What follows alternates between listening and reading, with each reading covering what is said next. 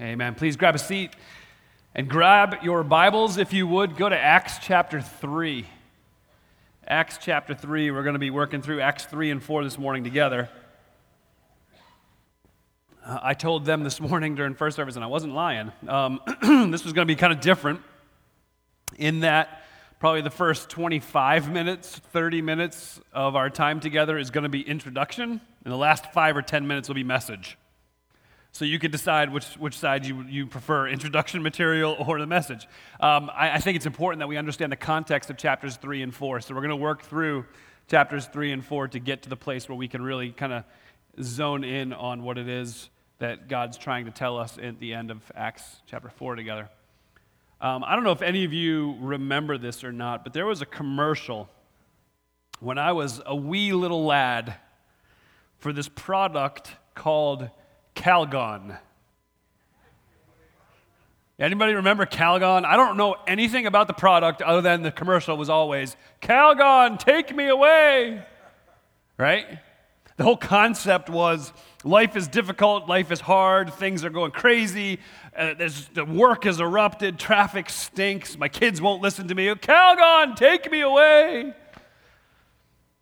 I think for most of us, when things are difficult, our heart's cry is for a change in circumstances.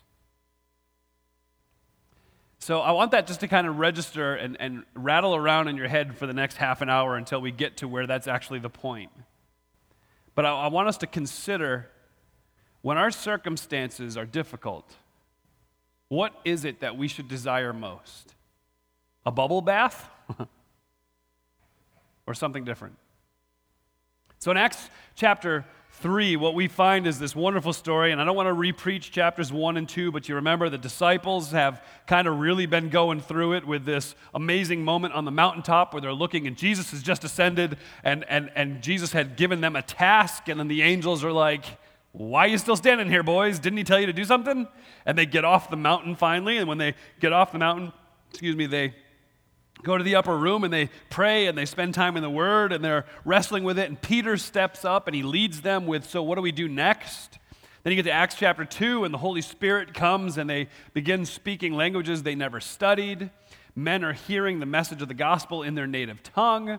And Peter is preaching one of the most non-seeker sensitive messages in the history of preaching, which is going to become a pattern for Peter. And we're going to see that again here in chapters 3 and 4. And then at the conclusion of that, we get to see the church, the family of God, the children of God, behaving like the family of God is expected to behave. And it gives us this picture of what that is. And it really boils down to this. You see the church gathers together and they dedicate themselves and devote themselves and are passionate about the apostles' teaching. And so they're hearing the teaching of God's word with the intent of responding to it when they're in their lives, things are pointed out that need to change. So they're very teachable. But then they're also connected. They're connected to one another in the family. You're going to see that come up here in our story this morning. But they're also connected to God in prayer. That you'll also see come up this morning. On top of that, the family of God is now a generous people.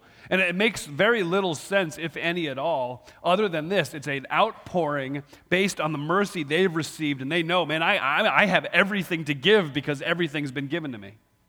And so that's the kind of the context of where this is at. And you start in verse 1 of chapter 3, and Peter and John, they go up to the temple at the hour of prayer, the 9th hour. So I'll stop real quick. When it says they're going up to the temple, that is literal. The temple was situated in a place, the highest place in the city. So whenever you went to the temple, you always went up.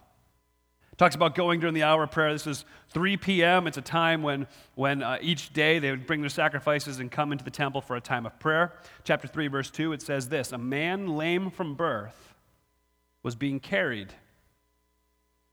They laid him daily at the gate of the temple that is called the Beautiful Gate to ask alms of those entering the temple. And seeing Peter and John about to go into the temple, he asked to receive alms, okay? So what's happening here? You've got Peter and John heading to the temple during the hour of prayer, and here is this lame man from birth being carried probably by his family members to the temple. And this is a daily event, a daily occurrence in the life of this man. And the reason is if history is any indicator of what's happening here, it's because his family was viewing this man as, listen, dude, you can't work because you've been lame from birth. You can't do a trade, you're lame from birth. So instead, we're going to find a way for you to add some income to our family situation. And so every day, you're going to go to the temple and you're going to beg.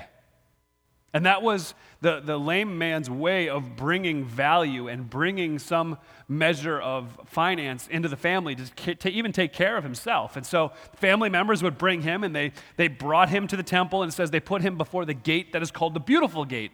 We have no idea which gate at the temple was the Beautiful Gate. The ancient historian Josephus, who has written so much about this time period, was writing about the temple, and he said, when you try to comprehend what it is, the Beautiful Gate, you've got to remember that there were 9 gates at the temple that were overlaid with gold and silver already. And then there was a 10th one that far surpassed those other gold and silver gates, because this 10th one was made out of Corinthian bronze. And so it was by far just awe-inspiring. Now, was it the Corinthian bronze gate? Was it one of the other? We don't know which one it is, okay?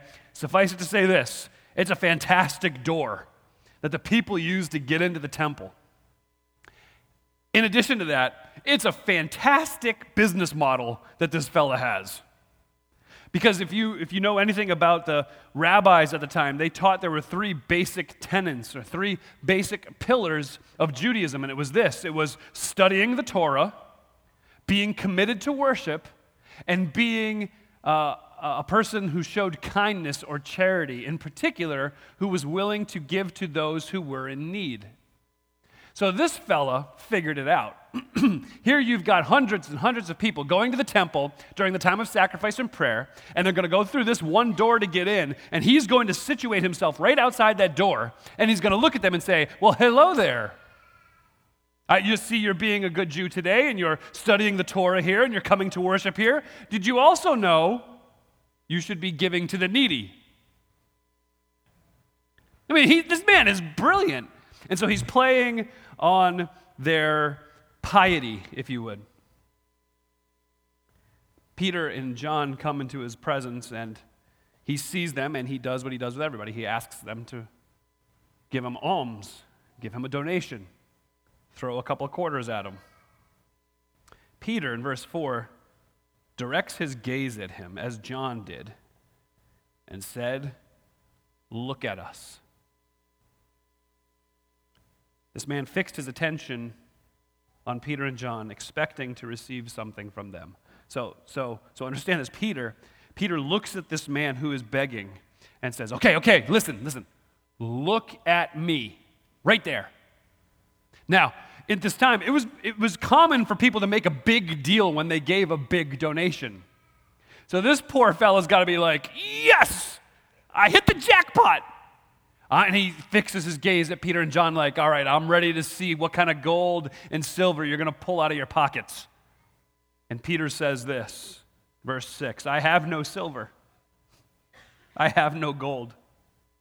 But what I do have, I give to you. So in the name of Jesus Christ of Nazareth, rise up and walk. Verse 7 says, he took him by the right hand, he raised him up, and immediately his feet and his ankles were made strong. And leaping up, he stood and he began to walk, and he entered the temple with them. He was walking and leaping and praising God, and all the people saw him walking and praising God and recognized him as the one who sat at the beautiful gate of the temple asking for alms. They were filled with wonder and amazement at what had happened to him. So Peter, after getting the fella's attention fixed on him, kind of reached down like if you knock somebody over on the floor or whatever in a competition or a football game and you're reaching down to pick them up. He kind of reaches down, he extends his hand, he grabs his hand, and he picks him up, and as he is being picked up, it says that his ankles and his feet were made strong. This fellow was lame from birth, and I love the way Luke describes it, because it doesn't disappoint. It's not this nonchalant, oh, yep, and all of a sudden he could stand and then move on. Luke spends some time on it, particularly in verse 8. Look at all of the descriptive terms that Luke throws in there to point out the fact that this fella who was lame from birth now can walk. Verse 8 of chapter 3, it says this, and leaping, he stood, he began to walk, and he entered the temple, walking, leaping, praising God. This is all of a sudden he could stand. How many of you know the song, the kiddie song that goes with this? Raise your hand. I'm not going to make you sing it, I promise. I think people in the first service were threatened. If you know it, raise your hand. Oh, man, there's less in here that know. It looks like it's a Taylor trio. Come on, guys. There's good. So it's this kiddie song. It's like, oh, he's walking and leaping and praising. And sometimes for me, knowing that song, none of you, obviously, because you don't know the song, I read this and I'm like, okay, it just kind of gets juvenile. Like, he's walking and leaping, whatever. This guy cannot contain himself. He is so overwhelmed with what has just occurred in his life. If you've seen the video of the young woman who is in her mid-20s, late 20s, who has never heard before. They fit her with cochlear implants. And the video is when they turn them on for the first time. Here is this woman who has never heard the voice of her husband. They turn the implants on, so now she's able to hear, and he begins to speak. How does she respond? It's not like we would be like, oh, you have a terrible voice. Now, there is a life that is changed in that moment. There is an emotion for this woman who has never heard before to suddenly hear. Here is this fella who has never stood before. Suddenly, there is strength in his ankles and he is standing. He's walking. He's running. He's leaping. I mean, okay, so I don't know how you respond to things. You've known me well enough now to know that I respond to things a little differently than the average person. So if this happens to me, I'm going to be like, yo, look, I got feet and they work. I mean, wouldn't you be doing stuff? I mean, it says he's leaping and jumping around. Does he need to leap? Absolutely not. But you know why he does? Because he can. He can. Don't lose sight of that. Don't lose sight of the fact that this man who had never walked before now stands and leaps and runs and praises God because of it. And it's interesting that the crowd who sees this man leaping and running around, I mean, he's probably standing out a little bit. I mean, you got these very pious and sophisticated people going to the temple to pray, and they're walking and then here comes this dude like, pew, pew, pew. It's like, okay, he's standing out. Wait, wasn't that the guy at the gate? Wasn't that oh, hang on a minute. We see him every day. He can't walk. How's he running? And so it says that they are filled with wonder and amazement at what had happened to them. Verse 11, while he clung to Peter and John, because this dude ain't going anywhere. This has changed his life. So he's holding on to Peter and John. All of the people, utterly astounded, ran together to them in the portico called Solomon's. Just a visual for you. A portico really is just kind of a line of ornate columns with kind of a roof on it. So it's almost like a porch. And so the ancient historians said that Solomon's portico in particular, that one that is called Solomon's portico, was the one at which the early believers met and worshiped and studied together and prayed together. And so here they go running to Solomon's portico. They're running there, and when Peter, verse 12, sees it, he addressed the people. So imagine this. Peter and John are there. The guy who was just healed is clinging to them after he's been running around the joint. And now here come all the people running to Peter and John to find out what is going on. And I love it. Peter has become this new guy where now if people are running at him, he's not running away. He's going to take advantage of it. And they're going to be sorry that they ran towards Peter. Because Peter says this, verse 12. Men of Israel, why are you wondering at this? Or why are you staring at us as though by our own power or piety we've made this fellow walk? See, the God of Abraham, the God of Isaac, the God of Jacob, the God of our fathers, he glorified his servant Jesus, who you delivered over and denied in the presence of Pilate when Pilate had decided to release him. No, you denied the holy and righteous one, and you asked for a murderer to be released to you. You killed the author of life. But God raised him from the dead. To this we are witnesses. And this name, by faith in this name, it has made him strong, whom you see and you know, and the faith that is through Jesus has given the man this perfect health in the presence of you all. So Peter's like, listen, guys, why are you looking at us like we did anything? No, this is Jesus. Does that name ring a bell to you? You know, Jesus, the one that you denied. Jesus, the one who when presented next to Barabbas, the known murderer and insurrectionist, and Pilate said, would you rather me give you Jesus or Barabbas? You were like, Barabbas. You remember Jesus, the one who you cried out, crucify him? You remember Jesus, the one that you laid on the cross and put to death and we buried in that tomb? You remember him? He's alive. That Jesus who you killed is alive. You know why? Because he's the author of life. I love that phrase, particularly in the context of them trying to kill Jesus. Isn't it somewhat ironic? You tried to kill and snuff out the heartbeat of the very one who created your heart. How's that going to work for you? Well, they got to see because Jesus came from the tomb 3 days later and is alive. See, God raised Jesus from the dead. And as you look at this man who now walks and runs and skips and jumps, and you can almost see, as Peter is presenting to the crowd, you can almost see this guy standing next to him like, yeah, that's me. Look, feet. As you look at him, what you need to have running through your head all the time is this. He stands because Jesus lifted him up. Verse 17. Peter continues, and now, brothers, I know you acted in ignorance, as did your rulers. But what God foretold by the mouth of all the prophets that his Christ would suffer, he's fulfilled. So repent, turn back that your sins can be blotted out, so that times of refreshing may come out from the presence of the Lord, and he may send the Christ appointed for you, Jesus, whom heaven must receive until the time for restoring all things about which God spoke by the mouth of his holy prophets long ago. Moses said, the Lord God will rise up for you a prophet like me from your brothers.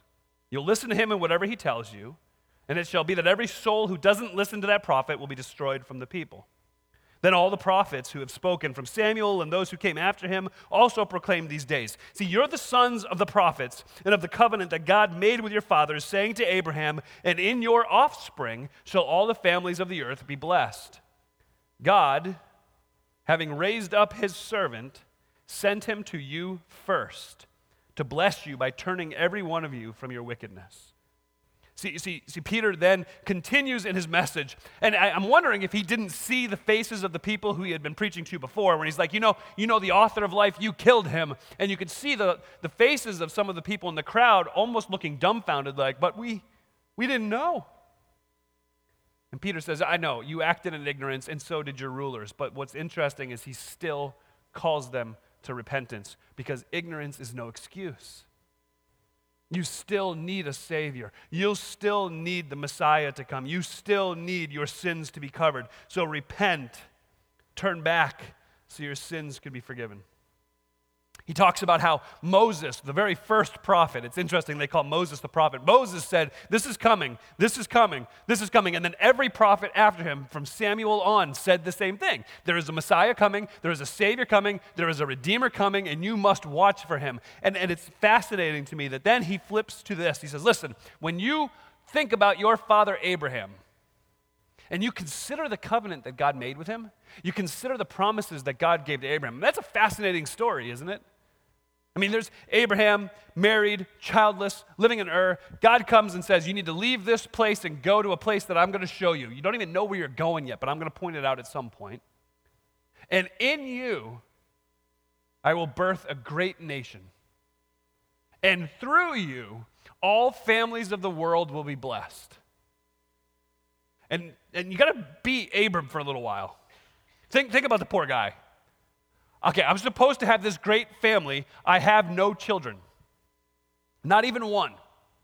And so he goes and he begins his journey and he waits years and years and years and years and years and years and years. I can keep going. There's still no baby. So then he tries to take things into his own hands. And that goes horribly wrong, with consequences that we see even to this day in the Middle East.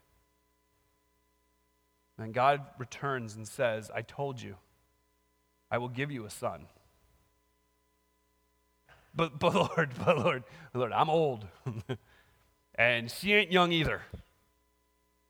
How's this going to work? I told you, I'll give you a son.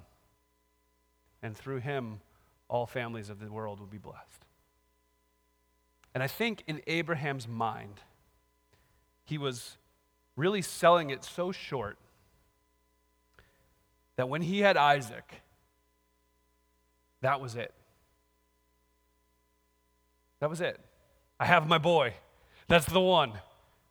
Whatever you do from here is up to you, God, but I have my boy. But in God's plan, it was so much more.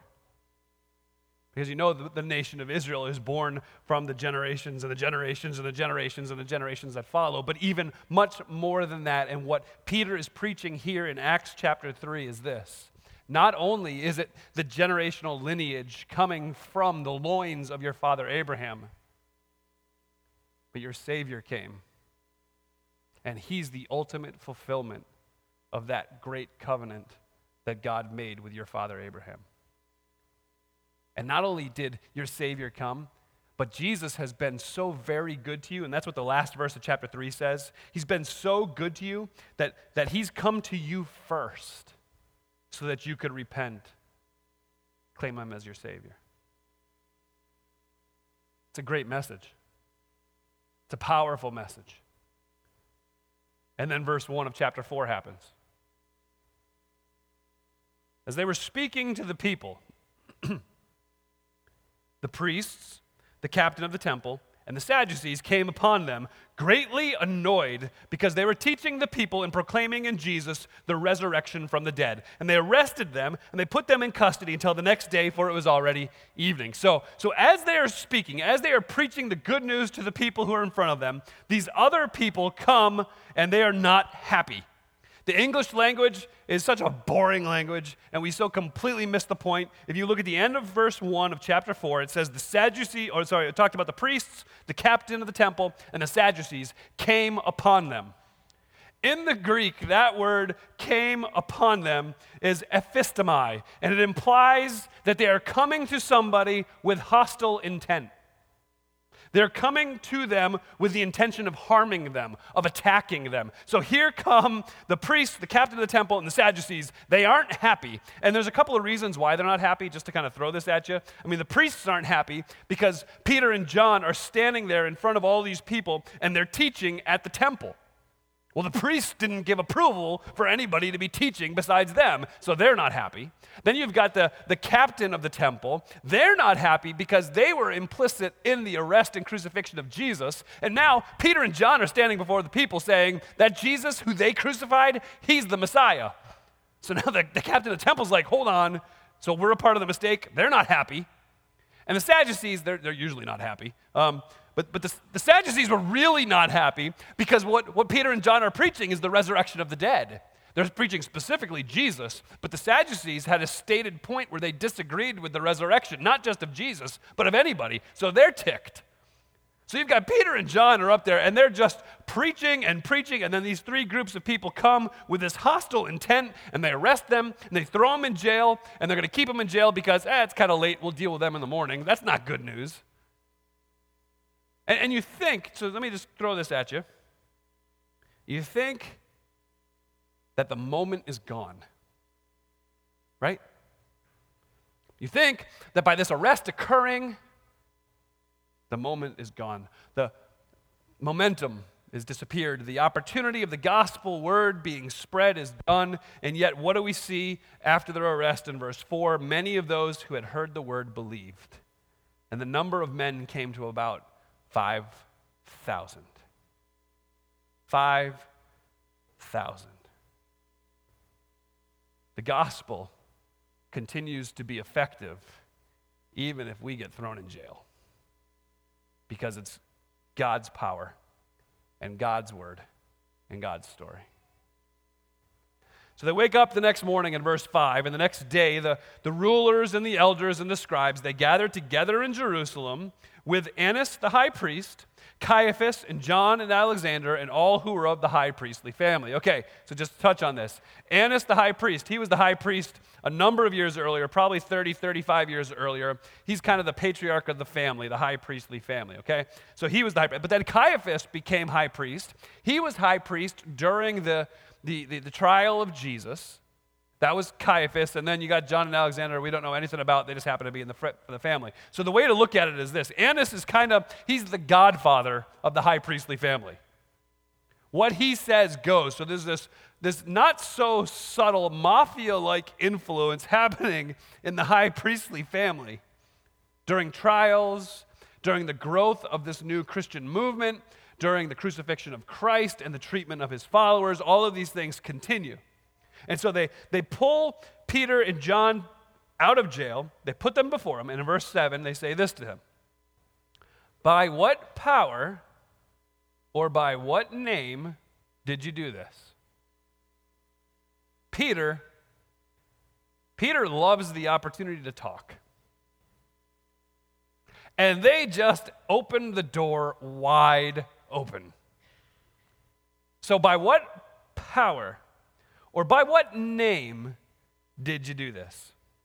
Peter, filled with the Holy Spirit, says to them, let's stop for a second. Peter doesn't just go off of adrenaline. Peter doesn't just go off of caffeine. Peter isn't influenced by the people who are sitting in the room or influenced by the people who are watching him to wait to hear what he's about to say. The influence in Peter's life is the Holy Spirit. That's what it means to be filled with the Holy Spirit, to be intoxicated with the Holy Spirit. The only controlling factor in my life, in my decisions, in my words, is that of the Holy Spirit and Him alone. So here Peter responds as a result of the influencing factor in his life being the Holy Spirit, and he goes crazy. The end of verse 8. Rulers of the people and the elders. You can hear him ramping up this speech. Rulers of the people and the elders. If we're being examined today concerning a good deed done to a crippled man, by what means this man has been healed, basically, in shorthand, he's like, are we seriously on trial because this guy can walk now? Okay, so that's all right. That was the Frankism there. How does this happen? Verse 10, let it be known to all of you and to all the people of Israel, but by the name of Jesus Christ of Nazareth, who you crucified, who God raised from the dead. By him, this man is standing before you well. See, this Jesus is the stone that was rejected by you, the builders, which has become the cornerstone. So what he does is okay, you want me to answer the question? So why is this guy standing here? Let me tell you. It's because of the name of Jesus. Does that ring a bell? You killed him, and God brought him back to life. Yeah, Jesus, that's the reason he stands here. Jesus, you remember him? He's the one that you looked at like a builder would when he picks up a stone that is proposed to be the cornerstone of the construction, and you examined him from every angle like, this is just trash, and you threw it away. And God said, no. That's not how this works. That stone that you've rejected, that's the cornerstone.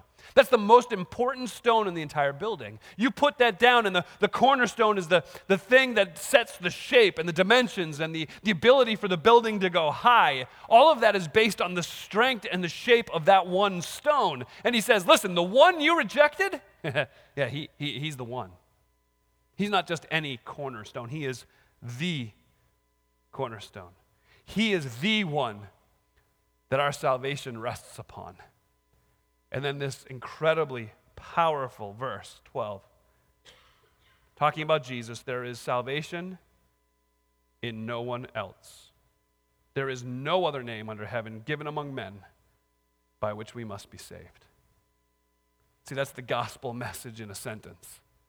There is no other name. I think that's what makes the gospel offensive in our culture today. Not when we say Jesus saves, but when we say only Jesus saves. Because it's true. There is salvation in no other. It's only in Christ. Jesus is the way, the truth, and the life. The only way to the Father is through him. He is the Redeemer, and he is the Savior. And so there is salvation in none other. And Peter just kind of closes the book. He's done. He sits back, arms crossed. And now you get the continued response of the leaders. They saw the boldness, verse 13. They saw the boldness of Peter and John, and they perceived they were uneducated and common men. They were just astonished. And they recognized that they had been with Jesus. So I don't know about you, but that's okay for my tombstone. Common, uneducated man, but he's been with Jesus. So you get the sense,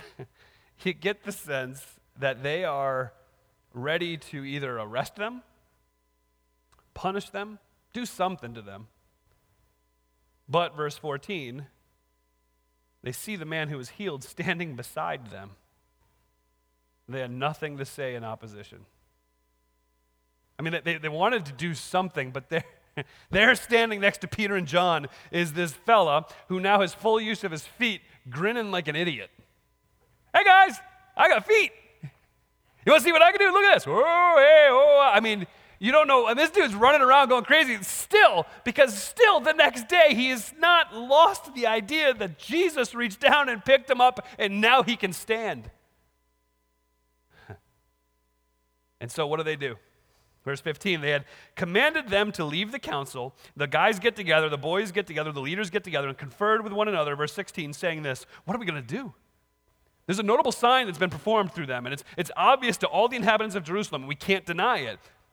Okay, but in order that it doesn't spread any further among the people, let's warn them to not speak to anybody else in his name. So they called Peter and John together, and they charged them to not speak or teach at all at the name of Jesus, because that'll fix it. Seriously, Peter, John, no more talking about Jesus. The last thing we want are broken people being made whole. Stop it. Peter and John answered them. And this is almost where I landed on this message, but I decided not to. Peter and John answered them, so when it's right in the sight of God to listen to you rather than God, well, you have to judge that. But for us, we can't but speak of what we've seen and heard. We can't keep our mouths shut. That's impossible for us to do. You can command us to stop. There's no way. Do you understand who we've seen? The Savior. Do you understand what he's done for me? He's given me mercy.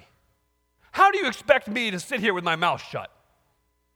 We cannot help but speak of what we have seen and what we have heard. Is that true about you? I mean, it is. It's not a question. It's true about you. I mean, some of you, I can tell you watched the debate this week because I saw your Facebook feed. Or I saw you crying when you walked in this morning. I'm not sure, one of the two. So some of you got to go on hike this week and took some beautiful pictures. And on Facebook, I got to see some of that. So I know, you can't help but speak of what you have seen and what you have heard. Did you have a collision with mercy this week? Did you get to the place this week where you fell on your face and realized, I can't do this, I have screwed it up again? And you got to experience Jesus reaching down with his hand and picking you up so that you can stand again? Is that what you're speaking of? You cannot help but speak of what you have seen and heard. So just an aside, go home and check your Facebook timeline and evaluate that yourself. Cannot help but speak of what we have seen and what we have heard. So what did the leadership do in verse 21? They had told them, no more talking. And they're like, sorry, we can't help it. So verse 21, they had further threatened them. They let them go because they couldn't find a way to punish them because of all the people who were praising God for what had happened, which is crazy. As a religious leader, you're like, oh, all these people are praising God. Man. So they further threatened them. Seriously, I'm telling you, no more. If we hear about a blind man who can see, we're coming after him. No more. We're done with this. The man on whom this sign of healing was performed was more than 40 years old. Not that that's really old. That's not the point. 40 is kind of young, actually. But what he's saying is this was no fluke. This guy's been lame since birth. This wasn't an accident. This wasn't a misdiagnosis at some point in his childhood. This is reality. He has not been able to walk for 40 years, and suddenly he can't stop running. So the leadership was clear. We're not going to allow this to continue. We'll let you go this time, but next time, you may not be so lucky. No more. No more healing. No more preaching in the name of Jesus. No more. Does that sound a little bit like some of the things you've been afraid of in the recent past? Does it sound like something that you might be afraid of hearing directed at you in the future? I don't mean fear like, the boogeyman fear, but a real potential fear that this could happen where suddenly I hear from the Congress, or I hear from the Supreme Court, or I hear from the governor or the president that no more.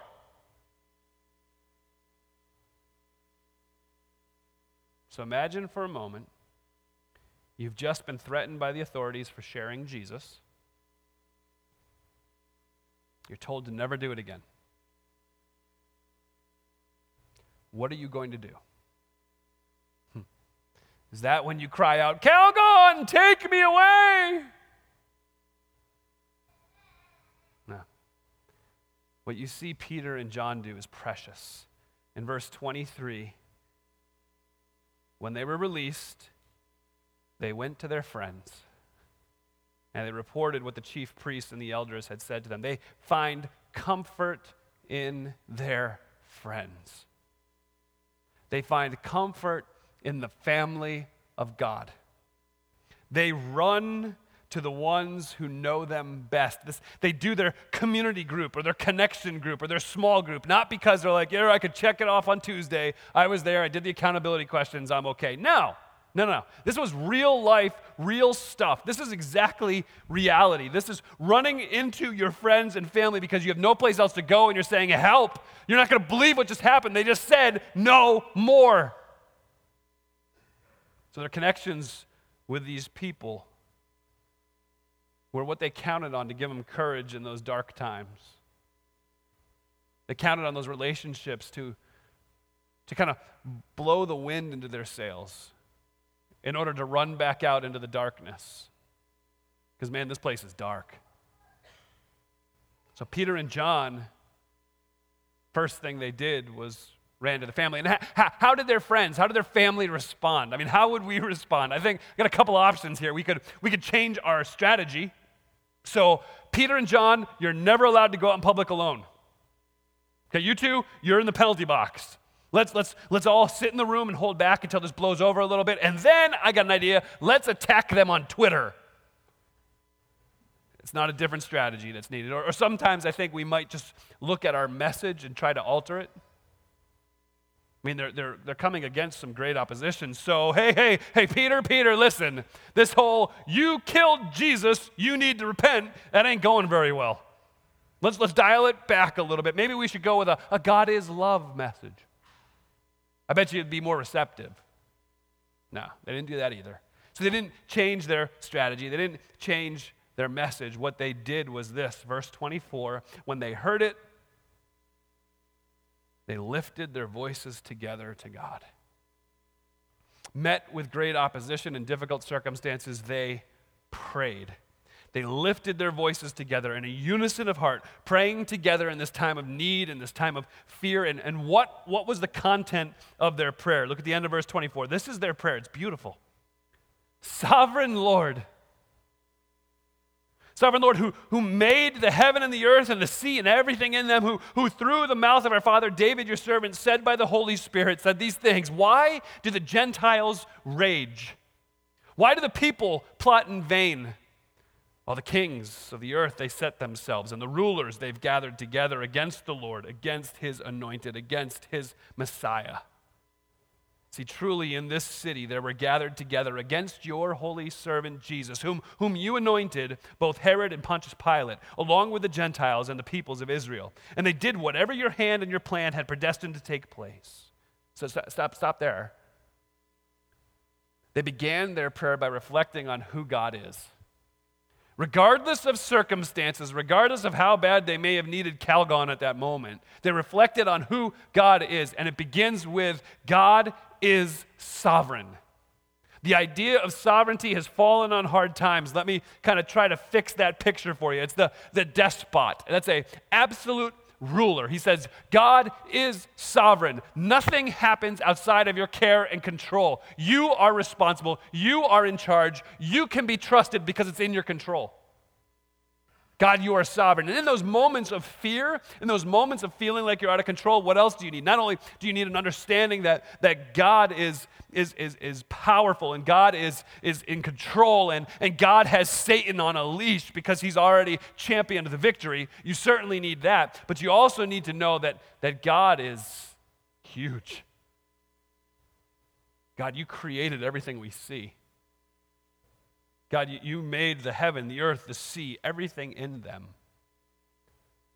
God created everything. God is stronger than all the rulers, all of the leaders, because God has it within his ability to speak things into existence. He said, let there be, and there was. I don't know about you guys. We have that stupid little Comcast remote thing. I push the button on the microphone. I'm like, Golf Channel, nothing. I can't even get that to work. God goes, sun, the sun shows up. See, God is powerful. God spoke everything into existence out of nothing, ex nihilo, with his very word, and it became. And God already called his shots. God already did the Babe Ruth thing where he was up to bat and he pointed it out there and then hit his home run out that way. That's what the verses quoted out of Psalms are. God already said the Gentiles and the nations are going to rage. He already said the kings are going to stand against Jesus, the Messiah. God already had that already worked into his plan, and he did it so perfectly. So in the middle of fear and confusion and concern, these people started their prayer by reflecting on the sovereignty of God, on the power of God, and on the foreknowledge of God. And then they made their request. So without cheating, I want you to think in your head for a minute. What would your request be? You've been threatened. Do you think maybe your prayer would sound, Lord, look upon their threats and squash them? Lord, would you look upon their threats, make sure you give us safety, give us that hedge of protection? Lord, look upon them and shut their mouths so we can continue preaching the word. No.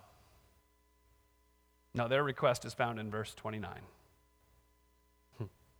Now, Lord,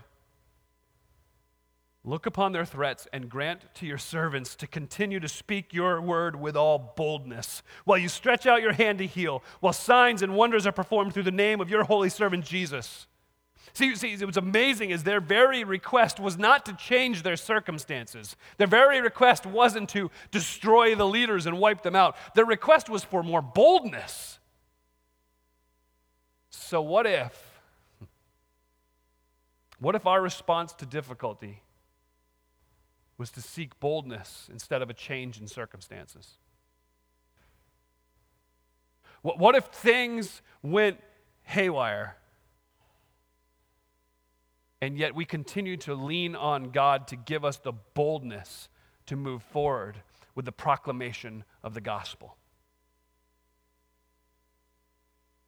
We love easy and safe, but God never said we'd have easy and safe.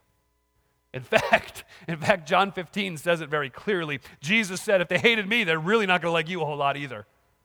So difficulty is going to come, guaranteed. Threats are going to be ours. As we continue to run into the darkness and expose the darkness with our calls to repentance in Jesus, there's going to be difficulties. We must be careful to remember that nowhere in God's word does it guarantee religious freedom. As Americans, that's hard to hear. Partly because we've moved God off the throne and put Americanism there. But nowhere in Scripture are we guaranteed religious freedom. You know what's amazing? The Apostle Paul didn't have religious freedom. He was under this guy named Nero. Ever heard of him? And yet still, in his writing to the Roman church, he still said, what I want you to do is I want you to pray for your leaders. And I want you to respect their position. And he was talking about Nero. I mean, I'll be honest with you, my prayers for the current election season have been a little bit specific, like, oh, let's just start over. But let's not confuse the right we have as Americans, which is the gift of religious freedom, with a right that Christians have, or that we must have in order for the gospel to continue.